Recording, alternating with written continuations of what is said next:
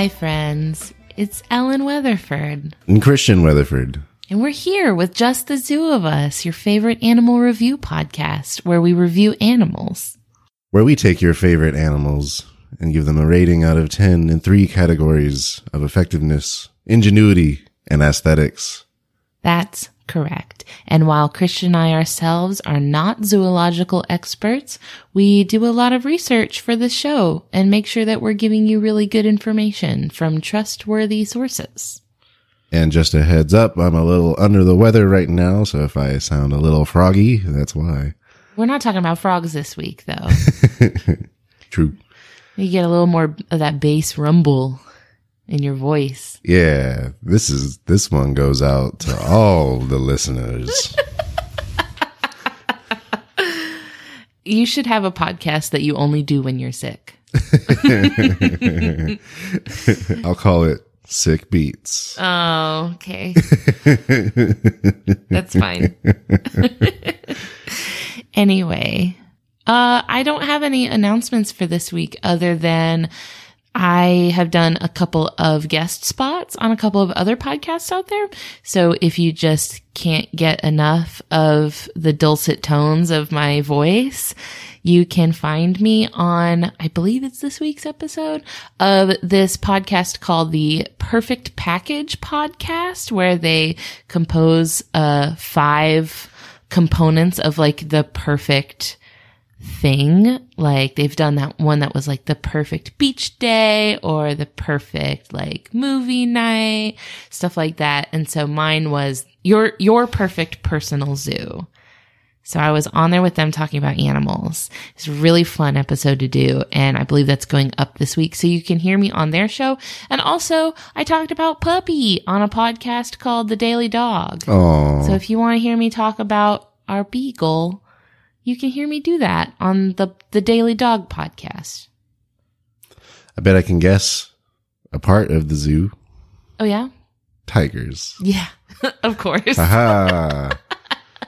Yes, I did talk about the tigers. And I did not listen to you recording. So. No, you didn't. You were in the living room playing video games, so you did not have a sneak preview at that particular episode. All right, babe. I believe you're up first this week. What have you got for us? I am. So this week, I'm talking about Kirk's Dik Dik. What was that first part? Kirk's. Like the name Kirk, K-I-R-K, as in the captain. Yes. And the second part? Dik Dik. Got it. Scientific name, Madokwa kirki. It's 2 eyes. Okay, so obviously named after the person. Okay. Yeah, named after this person, Kirk. So this species was originally requested by Megan Inez Clark. Thank you, Megan. And then it was confirmed via social media poll. We mentioned a few episodes ago that we're starting to select our species. One of our species for each week will be selected via social media poll, which goes up on our Twitter account as well as in our Facebook group. And this was what y'all chose this week. Are you sure?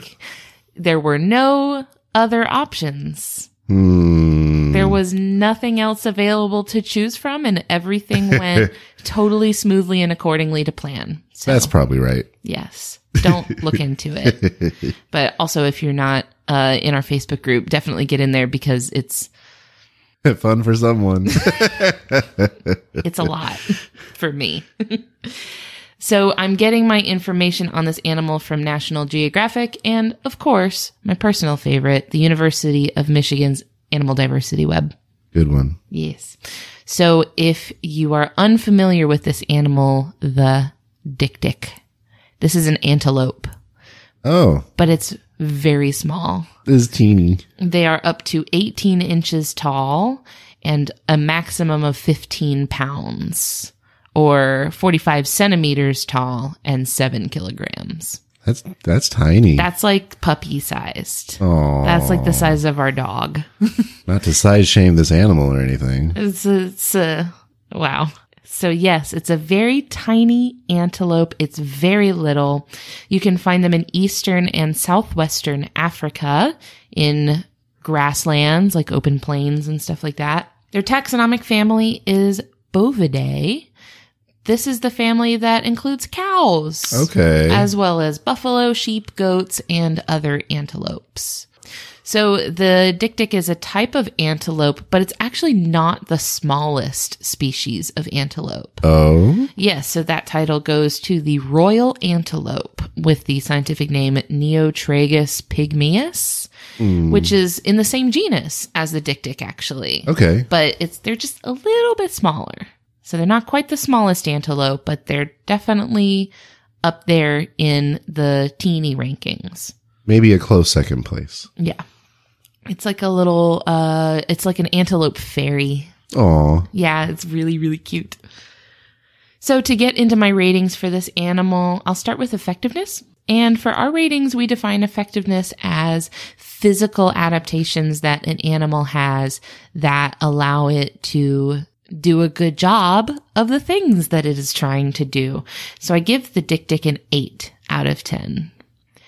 That's pretty good. Yeah. Guess what? We're doing water efficiency again. Oh, boy. We're back to this because I just can't stay away from those desert mammals. So. Oh, okay. For some reason, I thought like capybara type water efficiency, like swimming and stuff. Oh, okay. no, not that. I mean like water retention. That makes more efficiency. sense. I was going to be very surprised.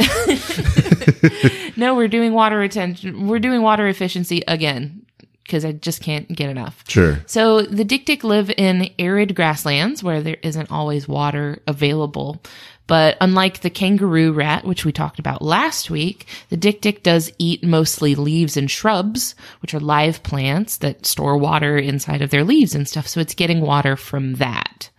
So not quite the same as the kangaroo rat, which had like crazy kidney stuff going on. This is a little bit more straightforward where it's just getting the water straight out of the food that it eats. Sure. And the Dik Dik can go for months without drinking water because it's getting a lot from its diet. Makes sense. Yeah. So before moving on from the diet, I want to take a quick second to talk about how it shares grasslands with other herbivores, because I don't think we've talked about this yet. So you might be inclined to assume that different species of herbivores in the grasslands might be competing against each other for the plants that they're eating. But not every species eats the same plants. Good. So when you hear an herbivore, there's different types of herbivores in there, right? There's like folivores that eat a lot of leaves, or maybe one eats a lot of grass, or maybe one eats roots, stuff like that. So they're a little bit more specialized than just being like, oh, they eat plants, right? Sure. So the Dik Dik eats mostly leaves and shrubs, but it's much, much, much smaller than other animals in its range that also eat leaves and shrubs. So like the kudu, for example, is another animal that lives in the same place it does and eats the same things.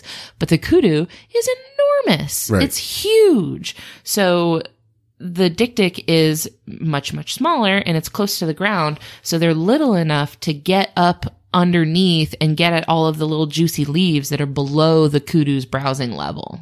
That makes sense. Yeah. So they're both in the same area eating the same food, but they're not necessarily in direct competition with each other because they're at eye level with different parts of the plant. Like the big one would have to go like almost close to the ground to get at it, right? You'd have to be like laying down fully on the ground. So, but the little one is able to get down under there. So I just thought that was interesting because I hadn't really thought about that before, right? When you have a grassland that's largely supporting thousands and thousands of animals that all eat plants, I had never really thought about them broken down into specialties like that. Like heights and also types. Yeah. So it's a little bit more complicated than just like herbivores that eat plants. Yeah. I thought that was pretty cool. For sure. So something that you will notice about the Dik Dik when you see it is that their snout is noticeably long and pointy. It's a long, pointy, narrow nose. Have you seen this? I think so. Does it kind of look like a reindeer? I don't think so. Okay. So it opens up in these slits at the front in a way that makes it a little bit like a trunk almost. It's actually it's called a proboscis. Okay. But it looks a little bit like if you took an elephant's trunk and just reeled it all the way in to where it didn't extend very far past the mouth. Interesting. Yeah. So their nasal cavity is enlarged to allow evaporation from the mucous membrane that cools off their blood. So, Oh, okay. yeah, so like blood in their head is being cooled off by the evaporation in their nasal cavity. That makes sense. So that's meant to cool and not necessarily retain water because that uses water to cool down. Yeah, but that's keeping their body from overheating. Yeah. Which is important because they live in a part of the world that is very hot. Makes sense. But another way that they have adapted to the heat where they live is that their activity is described as crepuscular. Do you know this word? I don't. Crepuscular. This is an alternative to nocturnal or diurnal. Crepuscular means that they are active during twilight hours. So either early in the morning or later in the evening when it's not quite nighttime, but it's not quite daytime either. Interesting. Yeah. So they have these really, really big eyes that can take in a lot of light so that they can see in these lower light settings. And also being active during these hours lets them stay out of the intense heat. So they're not necessarily facing, direct, harsh beating sunlight. It's not as hot during the times of the day when they're active. So the male Dik Diks have horns, but the horns are really small. they're little pointy horns that just stick straight up out of the back of the head, and the females don't have them. And I wanted to give them something for that, but they're not very useful. They're not good for like fighting off predators or anything like that because they're so like short. They're not super useful. Makes sense. They're there, but it's one of those things where it's more for fighting each other. Yeah. It's more for territorial disputes between themselves than for protecting themselves from a predator. So I was like, Probably the cutest territorial dispute to have ever been seen. So, like a lot of animals do, they use their bodily fluids to mark their territory with their scent. Mm-hmm. But something that's interesting about the Dik Dik is that their scent marking comes from a fluid that's produced in the corners of their eyes. Okay. So, when they're marking their territory, they're just rubbing their eyes on stuff. So are these like glands that are just in that area, or are these tears, or? It's fluid that comes from a gland. Okay. Located at the front of the eye. Okay. It's not a tear because they're not coming from the tear ducts. It's like a smelly, sticky fluid that comes out of their eyes. Okay. So they have to like be rubbing their eyes on stuff to mark it, which I think is not very intuitive, right? I bet it would look a lot like what cats do, right? How they're rubbing their face on stuff? Yeah. It just seems to me like you should be able to mark your territory without having to rub your face on stuff, because what if it's like a prickly cactus or like something like a thorny bush or something like that? You're going to have to rub your face on it. I guess it tests how much you want to own that cactus. How important is this shrub to you? Are you going to rub your eyeball on it? Take cactus, get face full of needles. Weighing the options. What is the trade-off here? Is this coming to its ingenuity score? No. This is just something funny. I thought it was. But you know what you could say? You could say that they're really keeping an eye on their territory. Oh, man. Got him! Is that in your notes? Let me see them. Yeah, it's right here in my notes. Don't worry. I came up with that pun like 4 days ago. Okay, good. I've been marinating that one for a while. That one's been slow cooking. Love it. This brings me to our next category for the Dik Dik. This is ingenuity.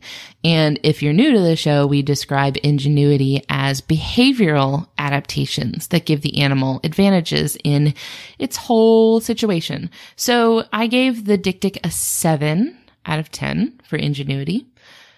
Their funky nose that I mentioned earlier also has an important use other than cooling their body down.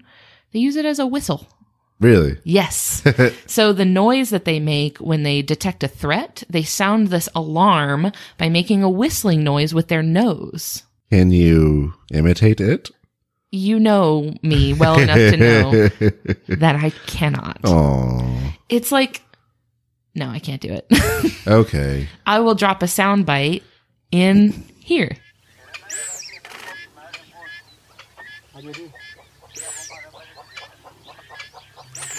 Wee woo. Oh, so you'll do that, but you won't make a koala sound. Yeah. Oh, wow, what a double standard. But it's thought that this might be where their name came from. That sound that they make, the whistling sound that they make, kind of sounds like it was originally written as zik zik. Oh. It got translated, unfortunately, into Dik Dik. Got it. So another thing that they do is when they're startled, they run in a zigzag pattern to lose their pursuer, which is great and cool and all, but you know what it doesn't help them against? What's that? Birds. Womp. It might help you lose, like a cheetah or a lion or something that maybe can't make those sharp turns so quickly. Mm-hmm. But an eagle does not care how quickly you zig or zag. True. So that I couldn't give it too much for that, but I did think it was an interesting little strategy of zigzagging. That's what they tell you to do for gators, right? But as we talked about it all the way back in our first episode, you don't have to. You don't have to do that. You can just run and you'll be fine. This Roomba's coming after me. I better zigzag. That's great and all, but you're doing the most. So another thing that they do when they're escaping predators is that they try to hide by lowering themselves to the ground underneath tall grass, and they just freeze. And they just wait completely motionless and hope that their predator loses track of them, I guess. Don't baby deer, like forest deer, do something similar to that? Where they will lay down, their mother will leave them somewhere and they'll just lay there completely still until she comes back. Yeah. This is the Dik Dik will do this in response to being chased by something. Okay. Yeah. So they'll run, and they'll find tall grass or a shrub or something to hide in, and they'll hide there and then they'll just stand completely still. Yeah. So this is a pretty good strategy for them because it's letting them use their really tiny size to their advantage. I figured that since they're so little, their legs aren't that long, so they're not going to be able to cover a lot of ground very quickly. So they're relying on taking advantage of cover rather than gaining ground between them and their predator because they got really little legs, right? Yeah. So I thought this was a good way of using your environment to your advantage and finding cover rather than trying to just gain distance. Thought that was a good strategy for them. Yeah. These are just some pretty decent evasive strategies, but otherwise they have no real defense mechanisms. So they're pretty much popcorn for large predators in the area where they live. So they are preyed on by big cats, hyenas, crocodiles, monitor lizards, pythons, jackals, and eagles. Wow. Yeah. They're just an easy snack for all of those. I was kind of hoping there was a version of the lion that was proportionally small to this type of antelope. A pocket lion. There are some really cute little, have you seen the videos of the really tiny little African cats? Gosh, what are they called? Gosh, they're cute. Is this different from the Fusa? The Fossa lives in Madagascar. Fossa. Yeah. And also I don't think is a cat. What? I don't think it's a cat. The movie lied to me?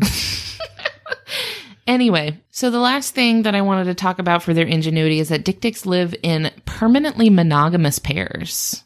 Okay. So rather than how we've talked about some other animals before, how they'll mate for a season or maybe a couple of seasons in a row, and then they'll move on to find a different partner. Mm-hmm. The Dik Diks will pair up and they're together permanently. Okay. So they will live, rather than other types of antelopes or deer or anything like that prefer to live in a herd and find strength in numbers, they will pair up and kind of live in a territory together with their mate. And the female gives birth to only one baby at a time. Oh. Yeah. So this sounds very kind of in line with what you think of when you think of a traditional nuclear family model. Until you hear that once the babies reach their full size at the ripe old age of 7 months, the parent forces the young out of their territory by chasing them out. All right. Just time to go. You got to leave the nest sometimes. And then usually the female gets pregnant immediately after that. Well, yeah. All right, honey, you've done great. You're 7 months old now. Mommy and daddy need some time together. Be gone with you. And they chase their baby out. All right. Which I think is not the best parenting move, but it's better than La Quacca. So we have a baseline there. So this brings me to the final category for the Dik Dik, aesthetics, which is pretty self-explanatory. I think this speaks for itself, just how visually appealing the animal is. I give this one a 7 out of 10. They're pretty cute. They're very small. They have the tiniest feet. Oh my goodness. They got that tiny little hooves. They're so little. It's like they're running around on little toothpicks. They're so cute. And they have those big, round, adorable eyes because they're nocturnal. Yeah. And it makes them look like baby. They're just baby. And baby. Forever. They're forever a baby. Oh. While I was looking at pictures of them, I had a really hard time telling whether I was looking at an adult or a baby because they look like a baby forever. They're so cute. I deducted some points because their nose is weird and I don't love that. It's my show. I do what I want. That's 7 valid. out of 10. So this brings us to miscellaneous information for the Dik Dik. Their conservation status is of least concern. Cool. They are hunted for their pelts, which are used to make gloves. Now here's the kicker. It takes the whole animal's pelt to make one glove. That makes sense. It takes 2 of these to make a pair of gloves. Wow. Yeah. They're not the most efficient. They're little. They're so little. However, so hunters that are hunting them for their pelts to make gloves, obviously, like to have them around. However, hunters of larger game actually find the Dik Dik pretty troublesome because its alarm whistle scares off their targets. Oh. So if a Dik Dik sees a hunter coming up, they'll sound their little whistle and then all the other big game will scatter because the Dik Dik has kind of warned them of the danger. So they don't love that. It's not the greatest for the hunter. And they're like, you know what I need? A pair of Dik Dik gloves. That's really it. That's all I had. That's all I had for the Dik Dik. This was a pretty cute little animal. I didn't know very much about them. And I feel like I didn't know very much about antelopes in general. And now that I think of it, this is the first antelope we've talked about. That's true. They're pretty unusual, I think, for an antelope, right? Because they don't live in a herd. They're nocturnal. They're very teeny. I feel like they're kind of an unusual antelope.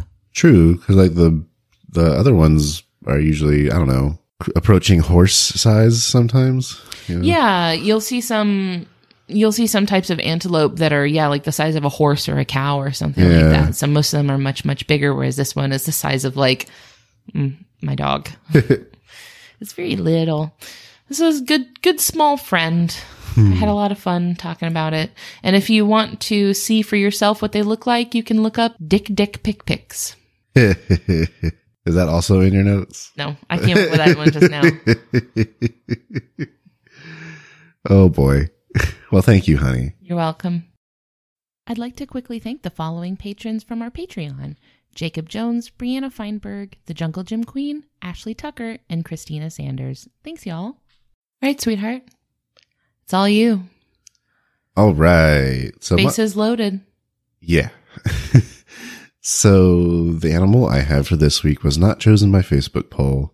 It was chosen by me throwing a figurative dart at our species list. And I chose the Bobbit Worm. This was not random. There's no way this was randomly selected. I might have biased it. So you've got this, right? I don't have to actually be here for this part of the episode, right? No. You can just take it from here. I don't actually have to hear this. No, right? your reaction is the other half of what the audience craves. So, Bobbit Worm, scientific name Eunice aphroditovis. So this species was submitted to us by Michael Solon, Nicholas Kite, and Miranda Lowry. And I'll be getting my information for this species from a Kyoto University paper titled An Extraordinarily Large Specimen of the Polychaete Worm Eunice aphroditovis palus, or Eunicea, from Shirahama, Wakayama, Central Japan. Authors Uchida Hiroomi, Tanase Hidetoma, and Kuboto Shin. That's Mr. Immortal Jellyfish Man. Are you sure? That's him, Shin Kubota. That's Mr. Immortal Jellyfish Man. It makes sense, I suppose. Wow. What a callback. That's interesting. Fantastic. And then my second source of information is coming from arcreef.com, arcreef.com, and that ARC is an acronym for Atlantic Reef Conservation. Excellent. It is a website that sells live rocks and live sands for consumer saltwater aquariums. Great. So let's talk about what this little dude is. It is a segmented worm that lives in the ocean. Loving it already.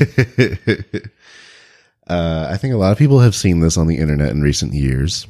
Why would they have seen it? So they're a little infamous in how they act in the wild and also when they are accidentally brought into private aquarium collections. Don't like that thing. Don't like that thing. So let me describe what they look like a little bit. It's a big, long, segmented worm with powerful mandibles at the mouth end, the business end of things. As mandibles tend to be. Yes. And they are a bit of an iridescent color. Really? Yes.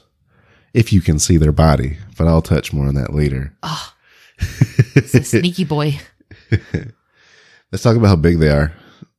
So they're adult size. The ones from Japan, at least, most are around 1 meter long or 3.3 feet.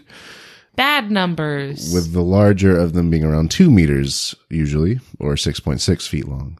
6.6 feet long.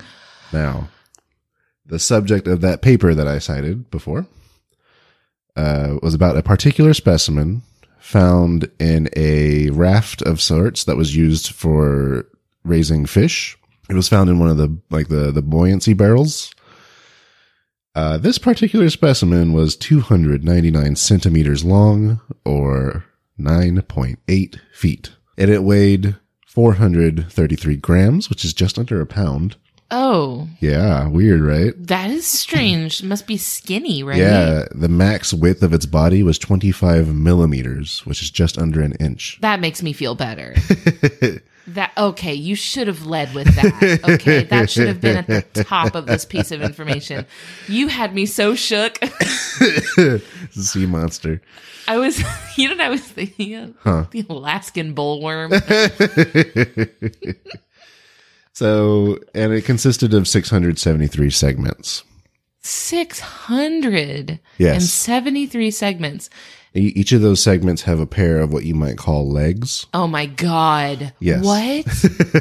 It's a worm. It's not supposed to have legs. It's not really legs. They're, I forgot to note down what their scientific name is, but it helps them move, basically. Is it like cirri? Something like that. I don't remember. Sorry. So yeah, this paper was about an unusually large one that they found in the mid-2000s. Where these guys can be found, they're distributed all over the warmer marine areas of the world. You can find them in the pits of hell. They belong to the taxonomic family Unicidae. Notable relatives are other bristle worms. So bristle worms having these little leg-like structures on their segments. Okay. Yes. Before I get into our main categories, I'm going to talk about its common name origin. Great. Regale me. So, its common name being Bobbit Worm. This is from a notable case, I guess criminal case, from the United States in the 90s. Meaning the person that named it after this case. Sure. Its namesake. Yes. So the case I'm talking about was between John and Lorena Bobbitt. They were a married couple, and as the story goes, many acts of domestic abuse committed by the husband led to the wife in 1993 snapping and with a kitchen knife severing an organ that is essential to reproduction off of the husband, John. The husband was acquitted of charges relating to the domestic abuse, and the wife, Lorena, was found not guilty due to insanity. I mean, that's what the lawyers would have had to go with, right? So that act of the severing of the organ, I guess, is what the person that discovered the species was going for. Because one of the things that the bobbit worm does is... Nope. No, I'm gonna stop you right there. No. It's not so bad. It has those strong mandibles, and when it catches prey with them... I don't like where you're going with it. It snaps them in half. The whole thing. Yeah, if it's a small enough fish, it'll get snapped in half with the mandibles. They're not selective about where or what they snap. No, not at all. Okay. I'm thinking the person that came up with this name just saw the general shape of the animal, and then I guess the act of severing. I don't know. Okay. It was a bit of a stretch. I'm betting this happened around the same time that the case was happening. And it was in the fresh news, on the brain. I'm betting. Yeah. Because prior to this, I had never even heard of that case. Yeah, me neither. But then again, I would have been a very, very young child when it happened. When did this happen? 93. Oh. I was not born. Womp womp. That's where the common name comes from. Delightful. And another note about that common name, that common name is sometimes attributed to many of the 300 plus species within the Unis genus. So it can be a little bit difficult sometimes getting the facts specific to that one species or some of the other species that are in the genus. Sure. Now, I will move on to effectiveness. Yeah, how good is it at snapping dudes in half? I gave it a 7 out of 10. So first up, burrowing. It's normally under sand and mud and sediment and that sort of thing. Good strat. Where its mouth bits are just sitting at the surface of the sediment with little feelers to sense when something is very, very close. When something does wander into its death trap, it will spring forward, snapping at it with its strong, strong mandibles and retracting what is left into the dirt. So, you know how when we go to the beach, yes, and you're always trying to get me to walk in the water? This is the exact thing. This is my exact phobia. This is the exact reason why I do not walk in the ocean. This would not be anywhere near where you or I would be walking in the ocean. Now, my thinking brain is aware of that and understands that as a fact, but just knowing that it's out there really makes walking in the ocean not an option for me. So yeah, it burrows. The second thing I'm giving for effectiveness is venom. What? Yep. No, it was already So, horrifying. assuming it was not able to snap whatever it was in half. That wasn't enough? Well, it's not always going to be doing that, right? I feel like if you survived that, you've earned your life. Well, what I mean is it'll be prey that does not get snapped in half by the initial bite. Right. So after that, well, with the bite, I should say, it delivers venom that either stuns or kills the prey. So there's that. This is a tried and true all around DPS, huh? Yeah. It is also an omnivore. Sure. So it will eat live prey, of course, but it will also feed on detritus, that sort of thing. Just plant matter in general. And the final point that I had already mentioned prior was its strong mandibles that can split smaller prey in half. I thought that was pretty neat. That is neat, I guess, is a word that you could say with your mouth. For ingenuity, I'm just going to give it a 5 out of 10 because the only thing I can really give it points for is being an ambush predator. Like I mentioned, it'll wait until something gets near, it grabs them with the strong mandibles, injects it with venom, and then pulls them into the sediment. Yeah, I think that's a good strategy. Yeah. Right? It's tried and true. Yep. So it'll only really reveal itself as it's attacking and then pulls its prey into a safe place for it to consume. That's pretty clever, I suppose. Yeah. So that's the only thing I could really give it in terms of ingenuity. And then final, aesthetics, 5 out of 10. Really? Yeah. Are we firm on that? I mean, have we really locked that in? So some of the aesthetics I'm pointing out are this idea of segments. A little troubling, right? A little. So like many segmented worms, each segment can extend and retract. What? So the overall length of the animal can change, right? It's an accordion of pain and death. Well, you can see this with earthworms, right? This is Satan's accordion. And of course the jaws, very, very strong. And then finally the iridescent coloration, which again, you would only see when it's out of the ground. So a little bit of miscellaneous information. I don't have any information in terms of conservation. I assume no one's bothered. I'm not worried about them. And that kind of makes sense because the general information on them is a little sparse as compared to other animals. They reproduce through what is called spawning. where the female will let out a pheromone to let a male find them. And then they will so the female will just throw out the eggs into the water, and then the male will throw out the sperm into the water, and then they will fertilize. And they just wish for the best. Yes, basically. So this is common for fish, right? Yes. This is the way a lot of fish do it. Yes, and that's called spawning. Because even they can't bear to mate with each other. Even they are just... is that what I look like? Earlier I mentioned their infamy because they find themselves in aquariums, both private and public, like the big ones. Sure. This is because a lot of times they are imported in live rock, especially those collected from the wild, and specifically the Indo-Pacific region of the oceans. So yeah, they'll find themselves in aquariums maybe as a larva or even as a small adult, and they'll grow, get bigger, destroy live coral as they burrow through it, and then also eat the fish that are in the aquarium. So that's kind of their infamy. And kind of going back to how many species are called bobbit worms. Yeah. A lot of the times the videos and stuff on the internet you'll see are not this species. Sure. Some of them are only detritivores, to where they don't eat the fish that are in the tank. Oh. Yeah. Maybe you want one of those in your tank to be cleaning up, right? Maybe. I don't know. So a lot of times they'll be found as part of the cleaning, like when they're picking rocks up and stuff, and like, oh, there's this several foot long worm in my aquarium. That would be enough to make me just immediately place the aquarium on the curb. But if it were this particular species, then yeah, you would probably notice it because all your fish are going bye-bye. Oh.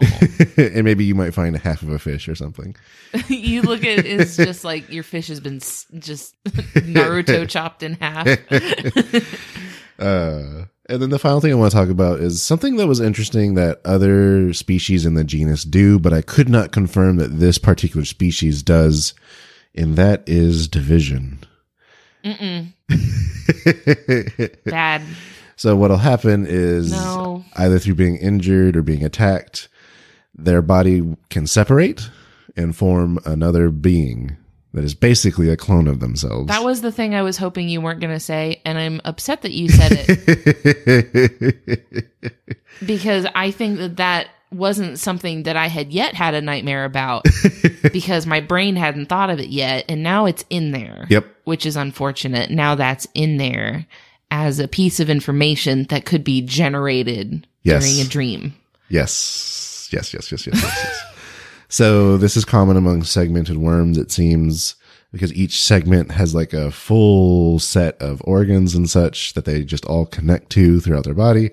So when one part gets disconnected, it'll just regrow the parts that are missing, and now you have two of whatever that was. So my problem with this, I have many, but one of my problems with this is that in D&D, when you're fighting a Hydra, and you cut the head off and the head grows back, this is similar to this, right? Like you cut. Well, it would be similar if, the body grew another head, but then the head also grew a body. Yes, so it's like that, but worse.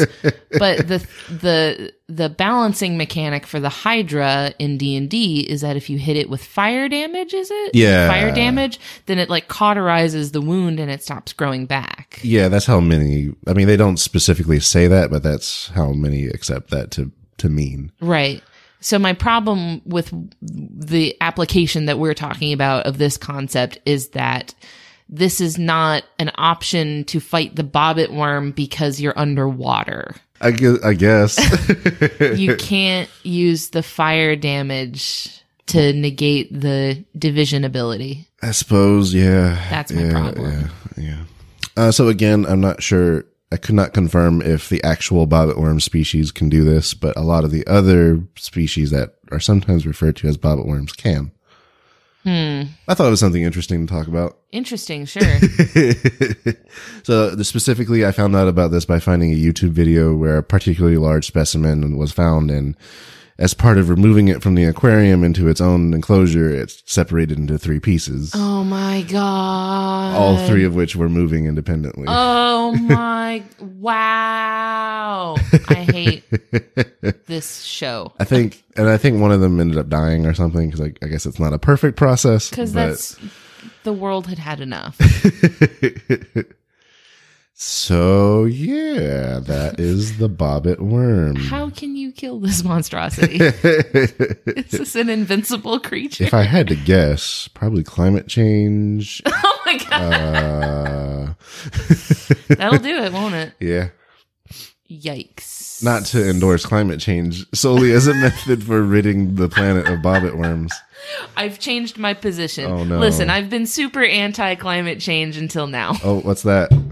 Oh, that's Al Gore at the front door.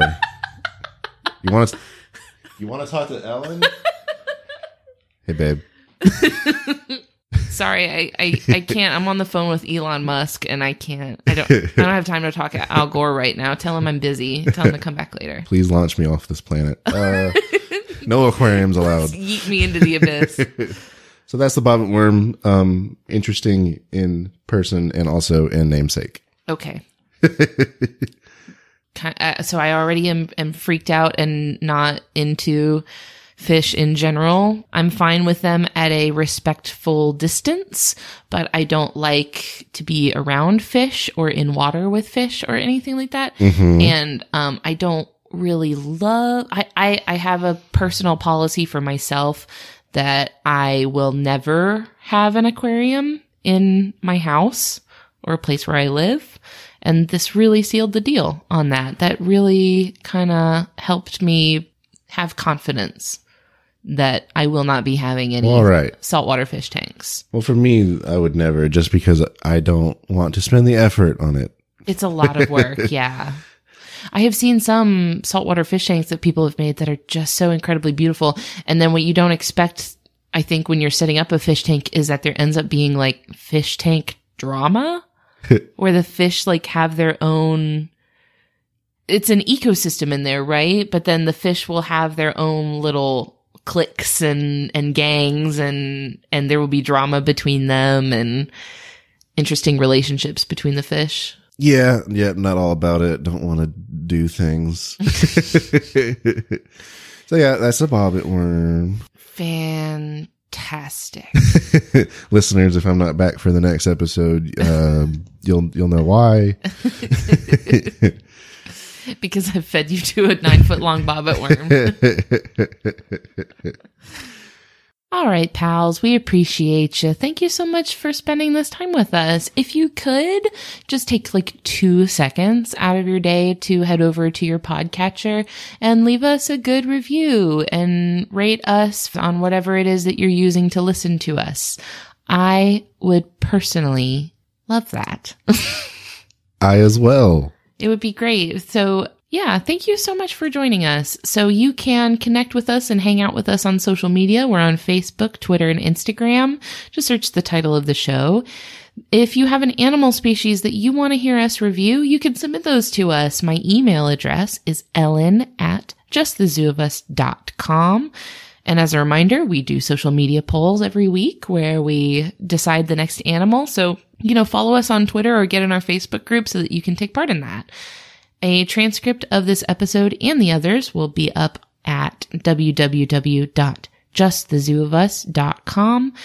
And finally, I'd like to thank Louis Zong for allowing us to use his song Adventuring off of his album B-Sides as our theme music. Yes, very much enjoyed it as being the theme to our adventure. Yeah, it's been really nice. It's been a good adventure so far. Yes. It's only getting better. Woo. Thanks, y'all. Thanks, everyone. Bye. Bye.